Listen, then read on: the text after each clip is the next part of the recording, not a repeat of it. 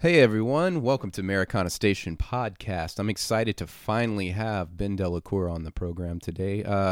I contacted him about being on the podcast right when I started it a little over a year ago, and we just finally had our calendars line up, and I got to have him on, which is perfect timing because he just got out of the studio. As you'll hear on the podcast, he was actually gearing up to get in the studio up in Canada, with his brother playing drums on the record, which is pretty exciting. But anyways, we were finally able to make it line up. There is a video that will be coming out shortly. I was trying to get the video ready for the launch of this podcast, but unfortunately, being your own manager and booking agent and social media expert, and also trying to hold down other jobs while making a record, because spoiler alert, I'm about to be going in the studio to record. Putting all those things together in a big old pot and adding a podcast on top of it sometimes makes it hard to get video content done in time. So we will be releasing this because I wanted to get it out in February, even though today's the last day of February. I wanted to be able to get it out today and actually have a podcast in February, even though I waited the whole damn month before I got this out. Sorry about that, Ben. So we're gonna put it out today. We'll get the video up within the next couple of weeks. My good friend Jeremy Rayo, who is an amazing photographer, he did all the photography for East Nashville Blues for the record. So all the photos you see in that CD were done by Mr. Jeremy Rayo. So he's taken a stab at some videography, and we did Ben Delacour's song Company Town, which you'll hear at the end of this podcast, and we'll get that out soon. So, other news. I'm very excited to announce that I'll be in the studio March 8th through the 14th with Wirebird Productions. That's Brett Ryan Stewart.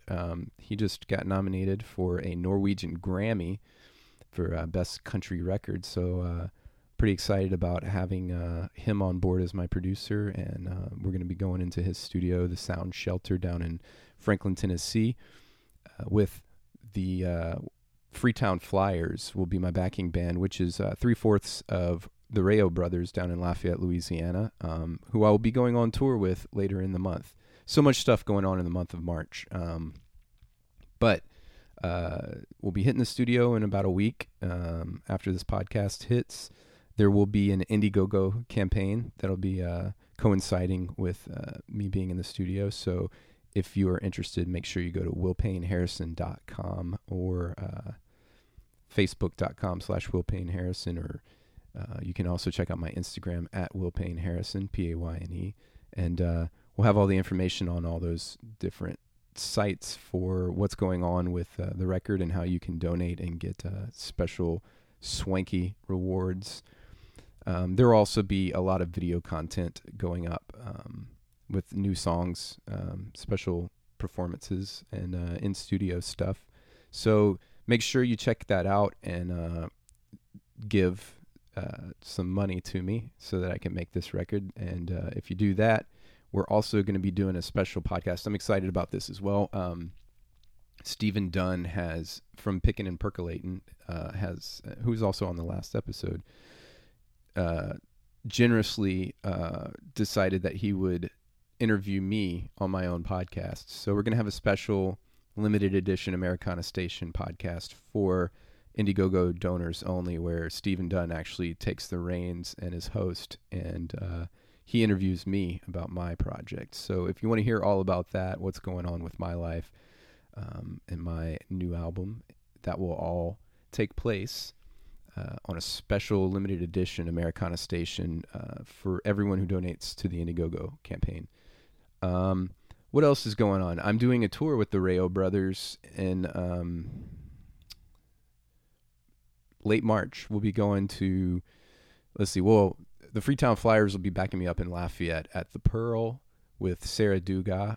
Sarah Dugas is a great singer-songwriter down in Lafayette. She has written some songs with Mr. Jim Lauderdale, amongst others, up here in Nashville. She comes up here and writes, and I met her through that, and she's a great singer and songwriter, reminiscent of Dolly Parton. She'll be opening the show at the Pearl in Lafayette on March 21st. March 22nd, I'll be in New Orleans at Chicky-Wawa, and that's going to kick off the Rayo Brothers and Will Payne Harrison tour. Then let's see, we'll be at the Well Coffee House here in Nashville, Tennessee, with Fawn Larson on March 27th. The 28th will be at Barley's Pub in Knoxville.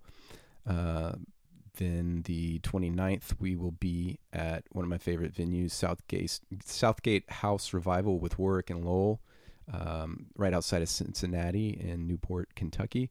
Then we'll be at Healer with Stephen Dunn, my buddy, who's going to be doing that podcast for the Indiegogo campaign. We'll be with him in Indianapolis. And then on the 31st, we'll be with Heidi Buck from here in Nashville.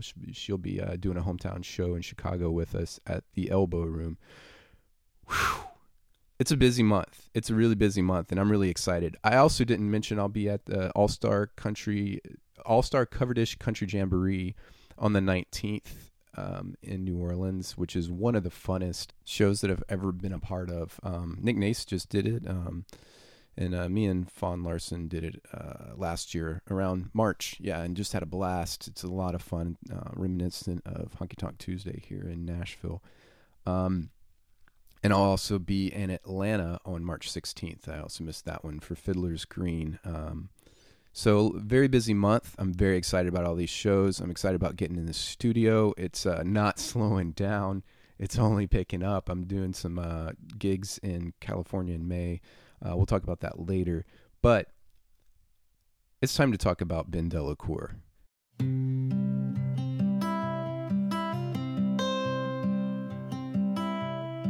Uncle Boudreaux went to Texas long before he crossed that Beaumont line. He'd seen those dusty highways rolling through the shadows of his mind. What happens when the unstoppable force of our dreams meets the immovable object of reality? It's unclear. But Ben Delacour is hell-bent on trying to find out. Raised in Brooklyn, Ben Delacour was playing New York City dive bars with his brother a full decade before he could legally drink. A high school dropout and former amateur boxer, he received his education by listening to his parents' record collection, full of everything from Bob Dylan to the Everly Brothers to Lynyrd Skynyrd, Jimi Hendrix, and Black Sabbath. At the tender age of 19, he spent a year in Havana training with members of the Cuban national boxing team before moving to London with his brother to revive their doom metal band, Dead Man's Root. They lived in a van and toured around Europe for several years until the band fell apart under the two-fisted attack of burnout and drunken brawls. And in 2008, Delacour returned to the States with a head full of softer, bruised, but no less intense acoustic songs. Following a short stint in Los Angeles where he released Under a Wasted Moon, which BBC radio dubbed brilliant, Delacour passed through New Orleans, fell in love, and decided to stay. Hell yeah, you did. In 2011, Ben Delacour released Ghostlight, which spotlighted his talent as a songwriter and received rave reviews in No Depression and other publications. His third album, Midnight in Havana, came out in 2016 on Flower Sack Cape Records and was met with critical acclaim from outlets like Redline Roots, Nashville Scene, No Depression, and the Huffington Post. The same year, he won a prestigious new folk competition, the 2016 Kerrville Folk Festival. In April of 2018, Ben Delacour released The High Cost of Living Strange. One of my favorite tracks on that record is Uncle Boudreaux Went to Texas, which you can hear on the Americana Station podcast playlist on Spotify. Just look up Americana Station. Make sure you follow it and listen to his track.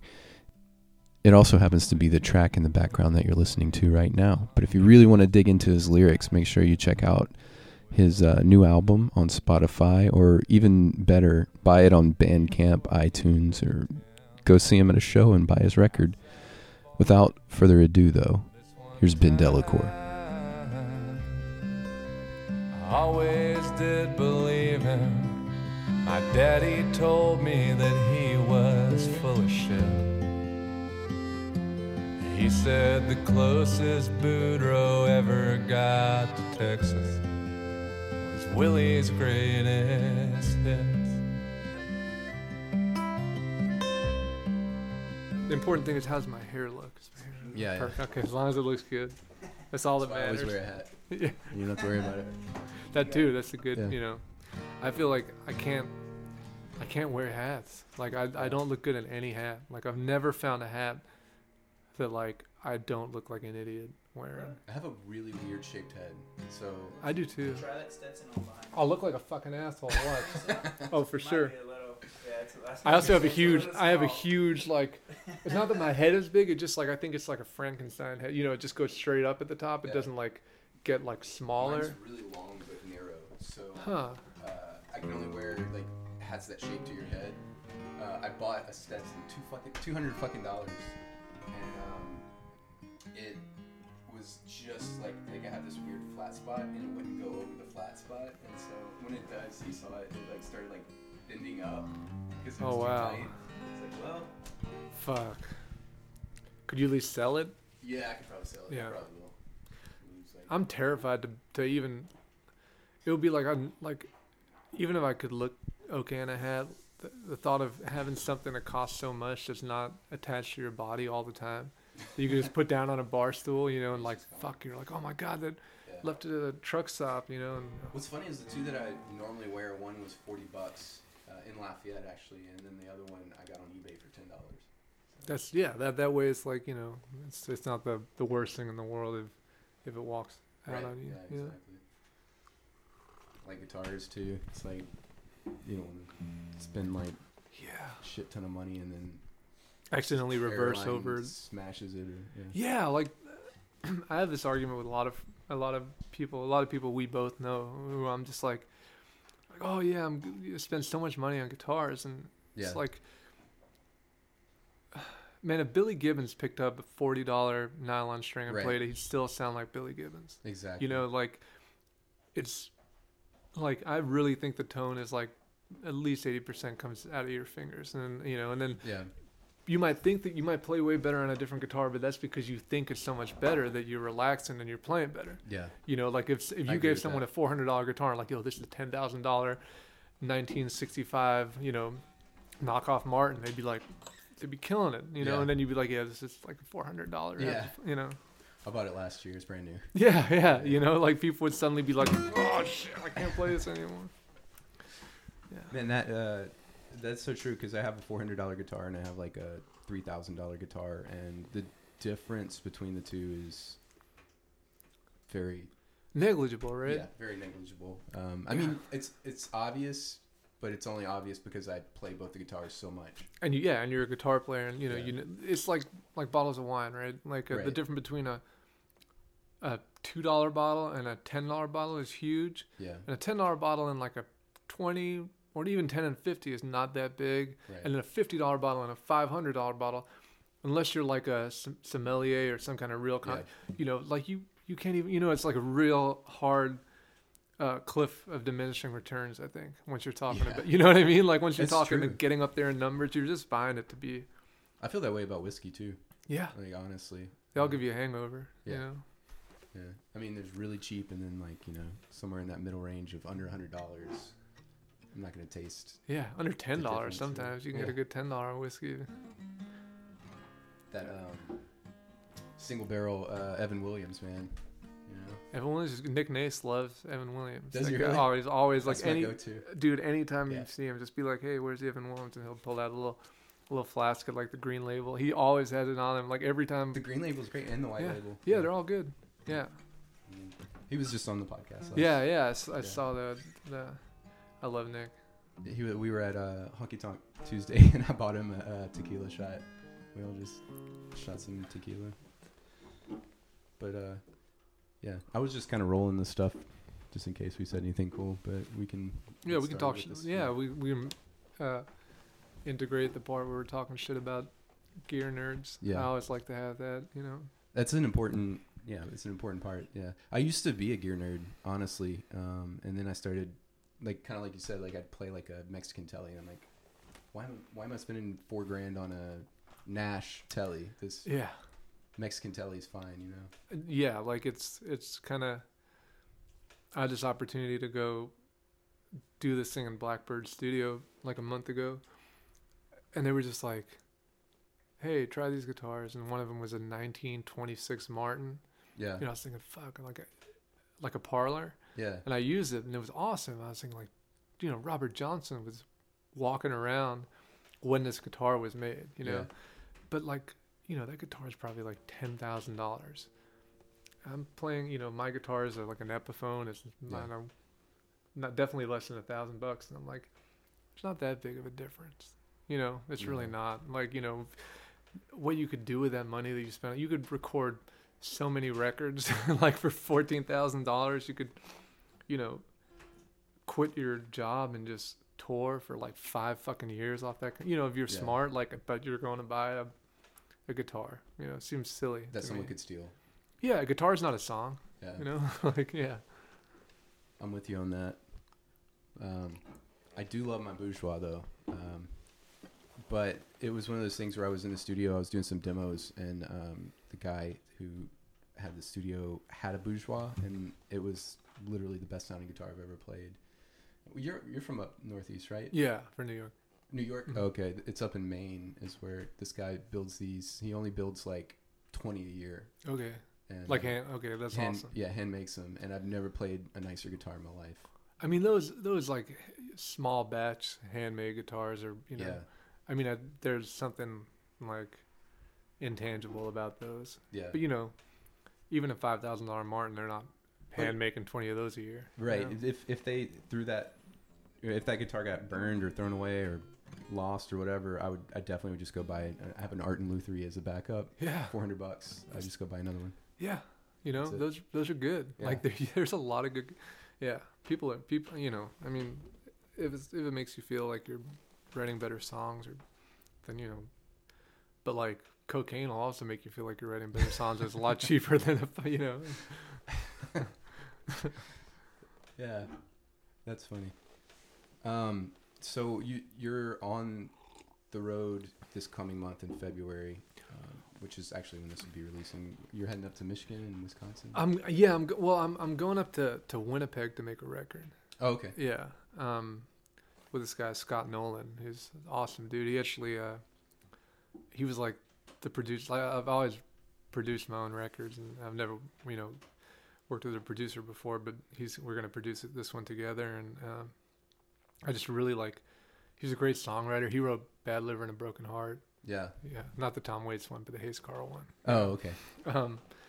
And it's just yeah, it's gonna be awesome. And then on the way back down, I'm gonna be playing. Yeah. How long are you in the studio? We got 10 days, 10 but days. I feel like we're gonna do it in less. The like, same band that you've been recording with? No, or- totally different. All Canadian, all Winnipeg guys. Although I'm flying my brother out to play drums. We played it together in like metal bands and stuff like that since we were like 12 years old. So we haven't made a record together since like we were 20 or something, Yeah. you know. And so I'm gonna use all Winnipeg guys. My regular fiddle player will overdub when we get back to town, Billy Contreras. But other than that, it's all Winnipeg. That's awesome. Yeah. It's like you know, it'll be my apology tour. You know, like, sorry, I didn't vote for him. Sorry, we're not all like we're not, or how they say in Canada, sorry. Sorry. You were saying before we started rolling that you somehow got something from Canada. Some sort of Yeah, I got a funding grant for- from the Manitoba Film and Music Commission, which is. I looked into it. Scott mentioned, he's like, you know, I think they give grants to Americans, and they have like an out of province grant, but they use out of province as in like anywhere that's outside of the province of Manitoba. So like it could be Norway, Yeah. or it could be the United States, and they give out a few of those a year. And so I just put this, you know, I never wrote a grant. I never went to college or anything, but I was like, well, you know, I'm going to prove it to myself that I can do this, Yeah. you know, write a grant proposal. So I just kind of, I will never do it again. You know, it was a fucking nightmare. But I did it, and I was like, when I sent it off, I was like, even if I don't get this grant, I'm proud of myself that I could even, you know, do something like that I feel like is so beyond my level of intelligence, you know. Yeah. But it turns out I got it, so it's awesome. So That's great. I've never written a grant. I wouldn't even know where to start. me either. But you know, it's awesome as we live in the age of the Googles. You know, it really is. Like I was like Googling, like like, you know, my 2 index finger typing, like how to write a grant. You know, and like it was, and they were super helpful. The people up there, I called them a few times, and the people in charge of the grant thing were like, took my calls, and they were like, well, here's what I recommend for this, and you know, I was like, this is awesome. They actually want, you know, we don't have anything like that here. Yeah.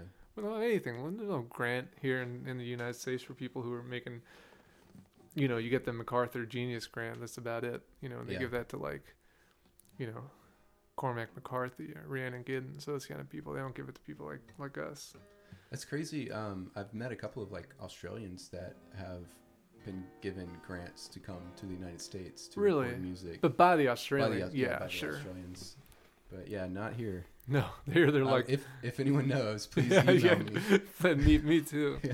They're like, oh, you want to be an artist? Go fuck yourself. Basically, you know? What does that add to our GDP?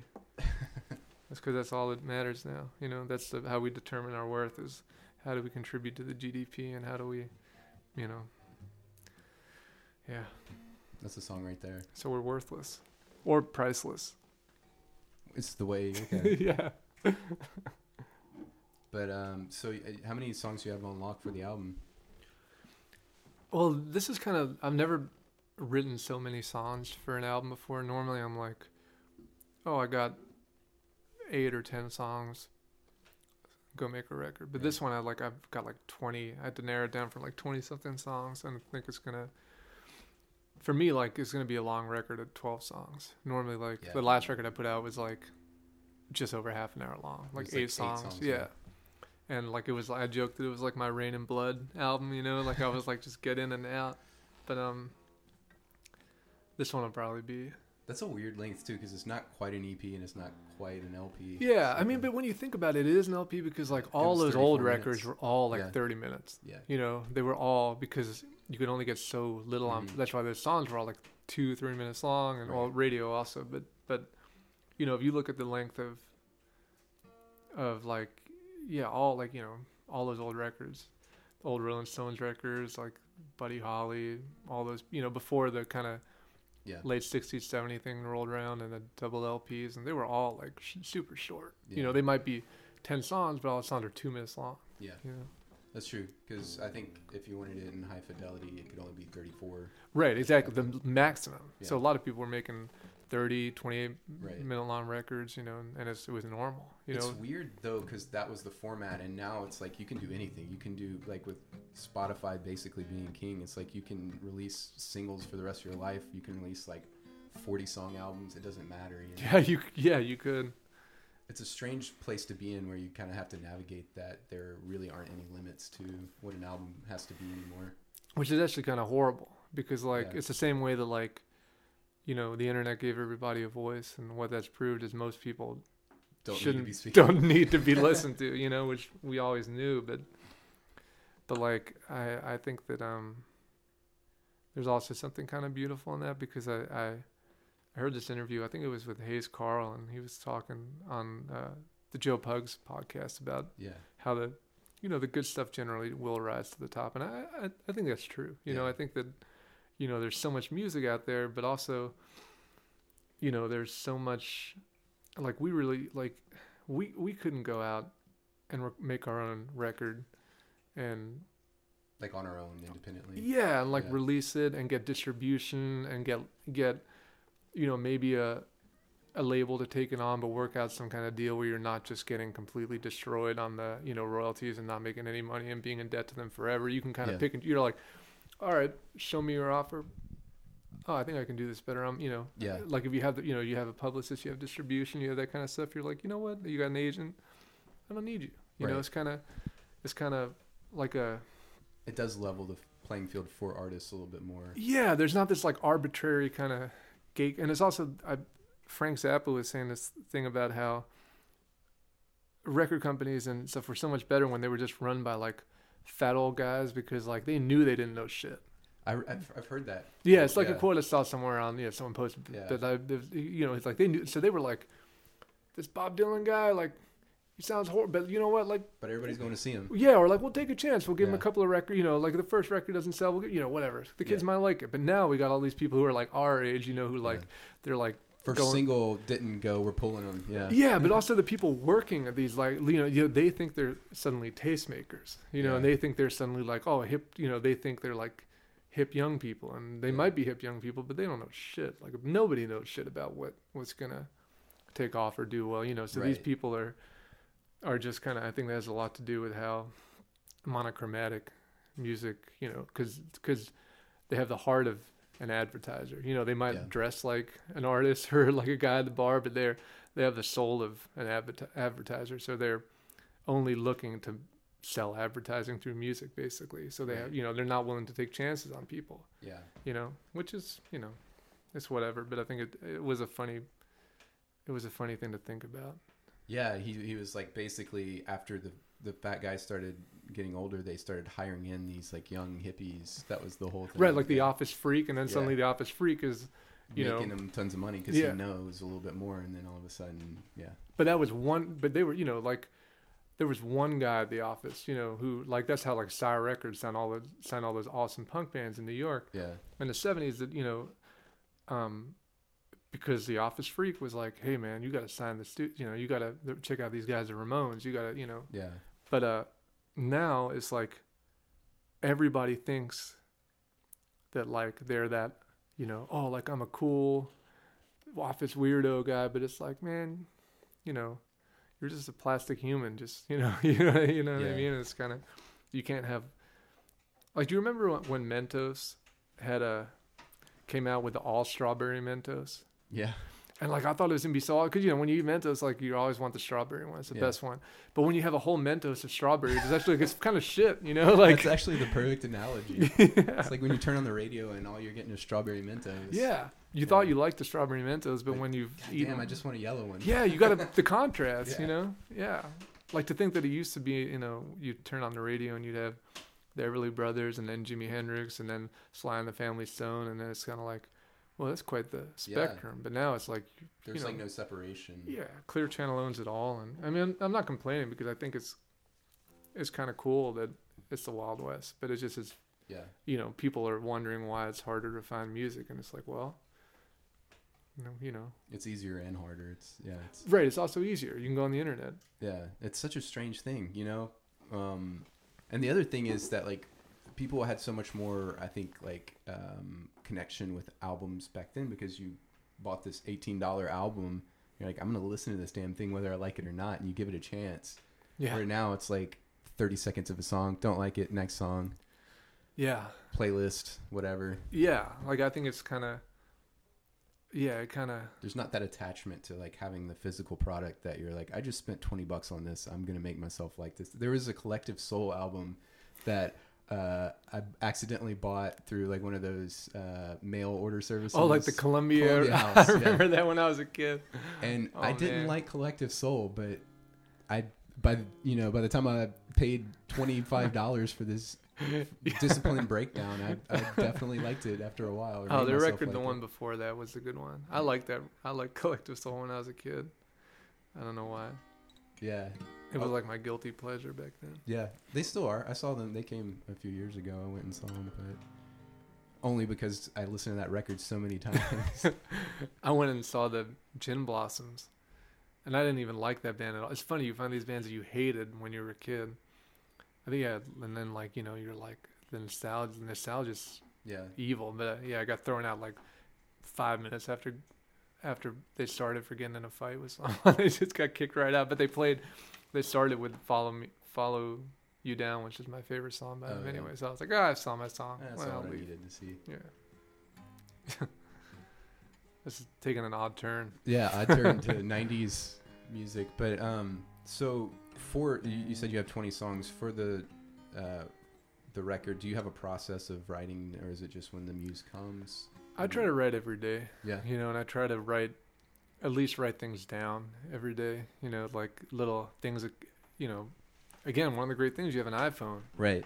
You know, anytime you come up with a melody, anytime you come up with a, you know, you hear a little interesting snippet of conversation, or someone says something to you, or just something kind of beams into your head out the ether, you just sing it into your phone, or you write it into the little notepad, and it's great, man. Like, it's, you know, you hear these stories about people who have boxes of little scraps of paper, and we have it all on our phone. You know, for me, if I'm working on a song and I'm stuck, I'll just scroll through the 800 little notes, and if maybe something will fit the rhyme scheme or the meter, or the, you know, or, and then, you know, or you just, you know, sitting there and with a blank page, and you find a line, you know, jump off from a line that you know, in your little phone, you know. So I think it's important to have for me, to have some kind of writing discipline, you know, to kind of sit down and write, you know, because then, you know, 90% of the time you're not really getting anything done, but you're making yourself like a really good landing place for songs, you know, for a song to land in, you know. You're like opening your channel up. Yeah, absolutely. Yeah. And then not only that, but you're in like good shape mentally to be able to like wrangle and with that song, and, you know, kind of, you know, understand. It's like learning the language of songs, you know? Yeah. And, so pretty much every day you... Yeah, not every day on the road, but I do get a decent amount written on the road, but yeah, pretty much every day, most every day. How do you do that on the road? Because I've never been able to write on the road. It really only happens when I'm not staying at hotels. Because when I'm staying at hotels, which is most of the time now, I just too tired. By the time, you know, you've driven all day, you played the show, settled up, found the Motel 6, gone in, done the wrangling, and you're just like, man, I don't even want to bring my guitar, and I just want to go like sit in the bed, maybe eat a burrito in bed naked, and watch some weird late night television, and just, you know. But like if I'm staying at friends' houses, you know, or I have an off day, I'll just, you know. But again, you're writing in your phone all the time, right? Yeah. So like you're letting that stuff roll around in your head, you know, so you're not, you know, because, you know, driving is monotonous, but you kind of get in this thing, and then these like weird phrases come in your head, or, you know, like you just, it's like you go into like almost a trance, and then like when you're tired of the music, you're tired of the podcast, you just like kind of turn off the radio, and then all of a sudden you start creating. I've definitely been there before. Yeah, I think, exactly. Or even, you know, you're listening to a podcast, or you're, you know, and you're like, wow, that's a crazy fucking story. That'd make a great song. Or you hear a line in the, you know, someone like an interview in the podcast. Like I never really listen to music on the road. Like it's usually either nothing or podcasts, and, you know, exclusively Americana Station. Yeah, the only one over and over. Show, yeah. I didn't even know. I thought that was podcast. The Joe Pug one is really good. I listened to that one. And Walking the Floor with Chris Shiflett. Have you heard that one? No, I haven't. It's the guy from the Foo Fighters, but he has like an Americana-ish. Like, no kidding. Like Andrew Leahy's been on it. Walter Wall, a bunch of like really cool people. All right, I'll check that out. It's a good one. Have you listened to the Cocaine and Rhinestones? Yes. That's far out. I think that's maybe like the best podcast, best put together podcast on music I've ever heard. You know, I think it's just like, man, that guy knows his stuff. Yeah, and he's like really loves music. You know, you can tell he's all about it, you know. Jeremy actually is the one that told me about it, because there's an episode about Doug Kershaw. Yeah. That's just crazy. You hear about crazy stories about those guys, those brothers, huh? The Kershaws, and like all the, you know, putting cats in blenders and all kinds of weird shit, you know. I haven't heard that story. I need to hear that. They're odd characters, huh? So, do you have a like timeline for releasing the new record, or? No. You know, the new one only came out like, well, wow, now it's last year and it's 2019 now, but like 8-9 months ago. Right. So I kind of gonna see if we're gonna see what we can do that's gonna give it the best chance of being out there and whether it's working on with releasing it on our label or Yeah. working with someone else or just kind of try to And your not try to label rush into anything. Is Flower Sack Cape? Yeah, Flower Sack Cape. Is that a Guy Clark? Yeah, it's from reference? yeah, Okay. yeah, it's a Guy Clark reference. That's great. Yeah, I thought so, but I wasn't sure. I never. Yeah, I actually didn't come up with the name. It's Joe Lekes, who is the guy who co-produced and engineered my last two records, and Ben Douglas. Actually, they was like Ben Douglas. He's a great songwriter. Yeah. They came up with that kind of thing together, and then we all just kind of pitched in and got stuff going, and it's just a little thing for it's fun. It's not fun, but it's It's work, but yeah. I'm sure it helps a lot to kind of have like a collective of people. Yeah, it does help, and it's nice to kind of have like a little family of people. And Oh, we breezed over Blackbird Studios. You said you got to do some stuff yeah. at Blackbird. Is that like live video stuff? Or? Yeah, there's this like Brazilian documentary company who came to town, and they picked, I guess, a handful of Nashville people, and basically had us all come in for a day and just play 5 songs, and they record it and do video too. And I thought like, get to go and record in Blackbird for free, and yeah, I'll take it. That's great. Is there a place that it'll be released? It'll be out on YouTube. Okay. I think they're releasing it through the year, so they're kind of doing one video a month or one video a week from all the people. But it's called Mini Docs. And it'll be on bendelacour.com. Is that your website? yeah, bendelacour.com is my. I probably won't put them on my website, but maybe I will. See how Or at least on your social media. Yeah, it'll be on that, or just if you put my name into YouTube, it'll come up when they're out. Awesome. Yeah. I think that was pretty much most of the stuff I wanted to talk about. Is there anything else on the horizon that you want to? So February you're recording. Yeah, and then just kind of staying out on the road and trying to balance that with, my wife and I, we got a little daughter now, and so it's kind of like, it makes it harder being out 100 days a year on the road, definitely. Yeah. But it also kind of, at the same time, makes you more focused, because you're like, this is like, I don't have the wiggle room I used to, to like be partying out on the road and getting in trouble and doing stupid stuff. It's like, no, now I gotta, now I'm, this is, I mean, it's not all work, but it's, if you approach it like work. Well, so you're going to play a song for us. Can you tell me about the song? Yeah, this is a song called Company Town.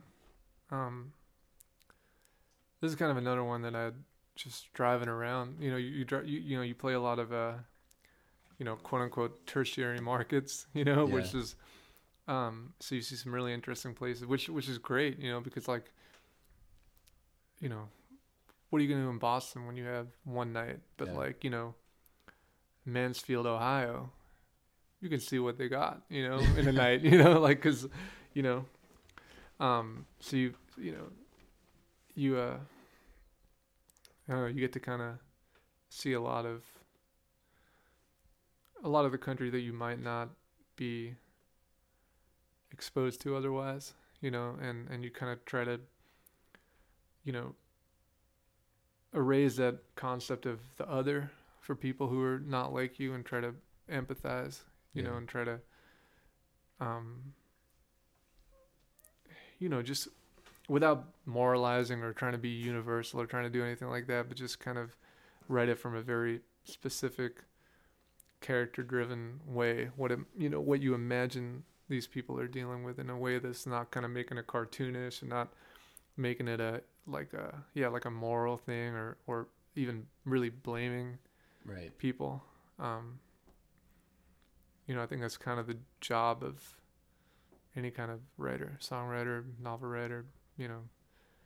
you kind of, filmmaker, any, you kind of try to humanize, Yeah. because even if you read a, biography of Stalin that's well written, you can kind of almost be like, almost sympathize with him in a way, Yeah. even though he's a monster, because then that's a well written Right. article or biography, because it kind of shows that everybody has, I think it's your job to find the human side of things, Yeah. and it's easy to dehumanize other people and yourself, but I think that's easy, man. It's like if we were into doing easy stuff, we wouldn't be fucking songwriters. Yeah. That's true. Well, here's Company Town. Thanks for coming out, man. Yeah, thank you all.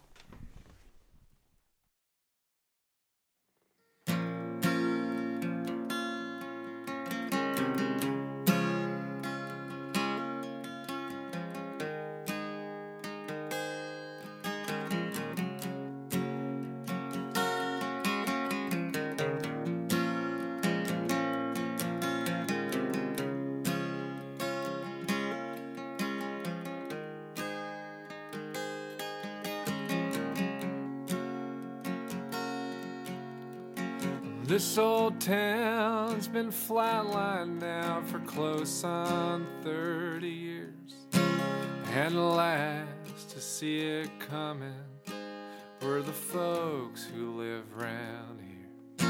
The creek caught fire again last week. The farms have all shut down.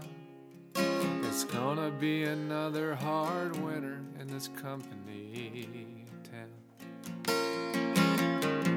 Some went under slowly, waiting on the weather to change. Some, like Uncle Charlie, found they couldn't take the strain. They pulled up to the bank one Sunday morning in the pouring rain, scrawled "I'm sorry" on a Wendy's bag and put a bullet in his brain. In a company town, in a company town, we're all living in a company town. In a company town, in a company town,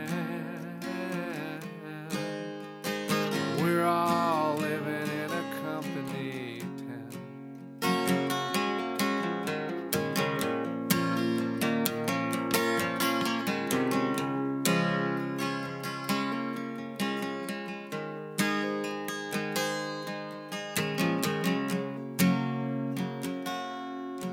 There's a sinkhole past the cornfields that sucks the good ones in. Man, I know it's there, 'cause when folks leave, we never see 'em round here again. Now it's hollow-eyed and coyote-faced strangers at the gates, driving brand new pickup trucks without estate license plates. We're scratching out a living, trying to stay above the ground. But you work with what you're given in a company town. In a company town, in a company town, we're all living in a company town.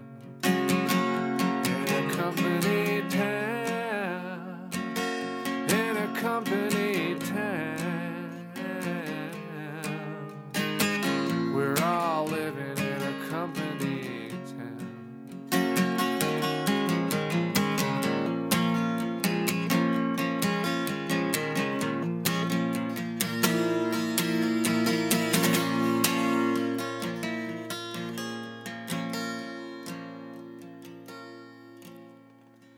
Yonder on the highway, in some old hand-me-down suit, walks a dream ground to dust beneath the heel of a rich man's boot. Money bought the farms, money bought the meth, but it won't bring back the good old days or take that bullet out of Charlie's head. In a company town, in a company town, we're all living in a company town. In a company town, in a company town, we're all living in a company town. In a company